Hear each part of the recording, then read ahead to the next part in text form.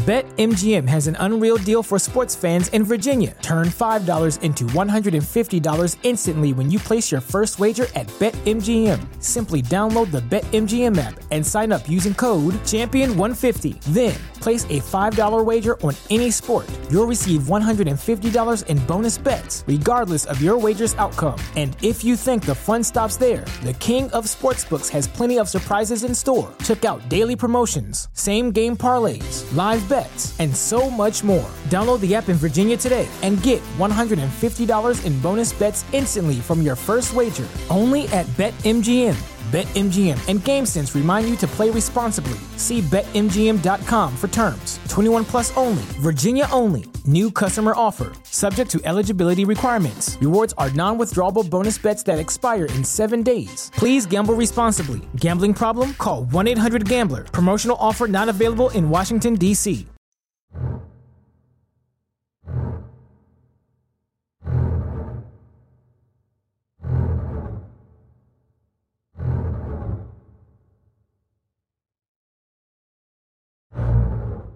B1 Gang Adventure in Mystery Series, Case File Number 2, Lihim ng Batong Bughaw, Kabanata 12, Ang Kutob ni Gino.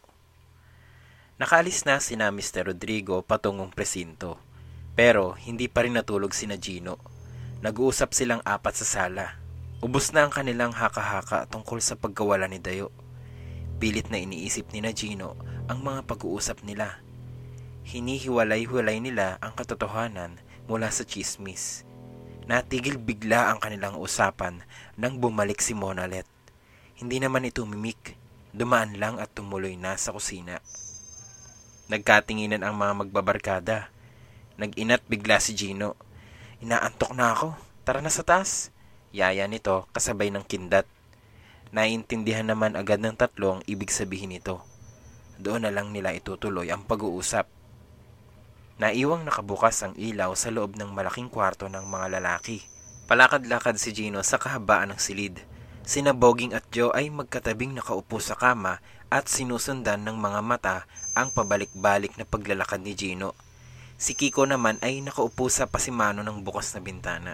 "Kuya, nahihilo na kami sayo." Hinilot-hilot pa ni Joe ang kanyang noo.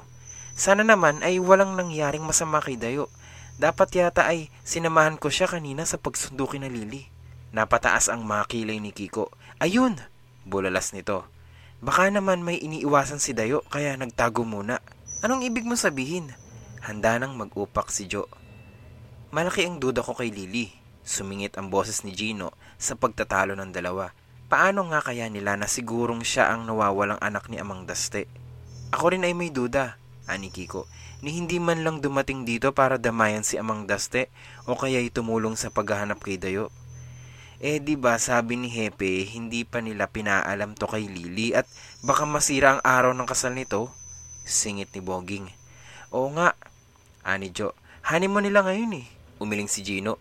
Malit na bayan ng Batong Bughaw. Imposibleng hindi makarating sa kanila ang pagkawala ni Dayo. Saka pamangkin niya si Dayo pero niwala siyang pinakikitang pagmamalasakit. Ano ba naman yung dumalaw siya kahit sandali kay Amang Daste? Si Kiko ulit. Napatanaw ito sa gawing kanan. Nandun pala ang isla sa bandang yon. Tahimik niyang naisip. Nanlaki bigla ang mga mata ni Kiko. Muntik pa siyang mahulog sa bintana dahil nawalan siya ng balanse sa pagkagulat. Buti na lang at nakakapit siya sa tagiliran ng bintana.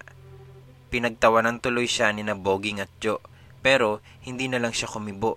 Sa loob-loob niya ay mas lalo siyang pagtatawanan kung sasabihin niya ang nakita sa may dako ng isla. May lumalakad na ilaw. Pilit niyang pinaglalabanan ang isip kung may kinalaman ng puntod sa isla sa lumalakad na ilaw. Lumipat na lang siya ng pwesto. Naupo siya sa sahig at tumalikod sa bintana. "Duda rin ako kay Eric," patuloy ni Gino. "Kahit hindi siya taga rito ay kung saan-saan natin siya nakikita. Saka hindi naman tourist spot ang Batong Bughaw. Ano kaya ang tunay na motibo niya?" "Si Eric," naalalang bigla ni Joe. "Tama, siya yung naunang tumulay sa akin sa bangko. Nakita ko ngang pinandidilatan mo eh," ani Gino. "Paano naman?" Tumaas pa ang kanang kilay ni Joe habang nagsasalita. "Halos itulak ako para lang makasingit. Tapos ang kuripot naman. Alam ba ninyong wala pang 10 piso ang inihulog niya sa 2 palanggana? At heto pa kamo, doon sa huling palanggana 4 na tingga ba naman ang inihulog. Ibang-iba ang tunog Ang kapal no, parang nakakaloko. Napatigil sa paglalakad si Gino. Tingga, 4 na tingga. Tama pala ang kanyang iniisip kanina. Bigla na namang nag-inat si Gino. Humikab pa ito para kumpleto ang drama niya. Mahal kong kapatid, sabi nito na parang antok na antok na. Malalim na pala ang gabi. Matulog ka na ha, para bukas ay presko tayo sa paghahanap kay Dayo. Di ba guys? Unang nakahalata si Kiko na may ibig sabihin si Gino. Nag-second emotion agad ito. Oo nga naman, Diyosa ng kakulitan, ani Gino. Baka mapuyat na tayo kaya pwede bang bumalik ka na sa lungga mo? Mapuyat? Wala pang 9:00. Naputol bigla ang sasabihin ni Boging nang biglang sipain ni Kiko ang kanyang paa. Oo nga pala, bawi nito. Maaga nga pala tayong gigising bukas kaya dapat matulog na tayo.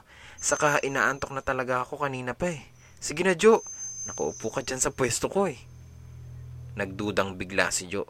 Kanina lang ay gising na gising silang lahat tapos ngayon ay biglang inaantok.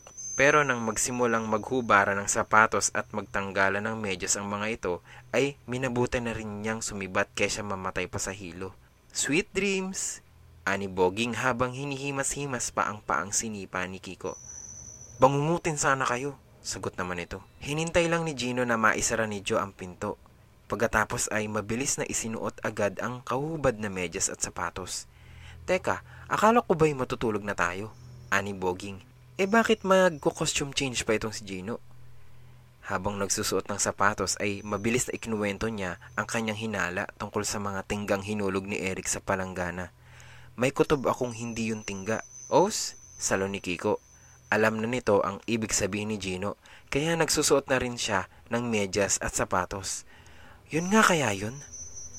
Ang atat na atat naman si Boging. Hindi pa rin niya nauunawaan ang pinagsasasabi ng dalawa. Nagkibit balikat lang si Gino.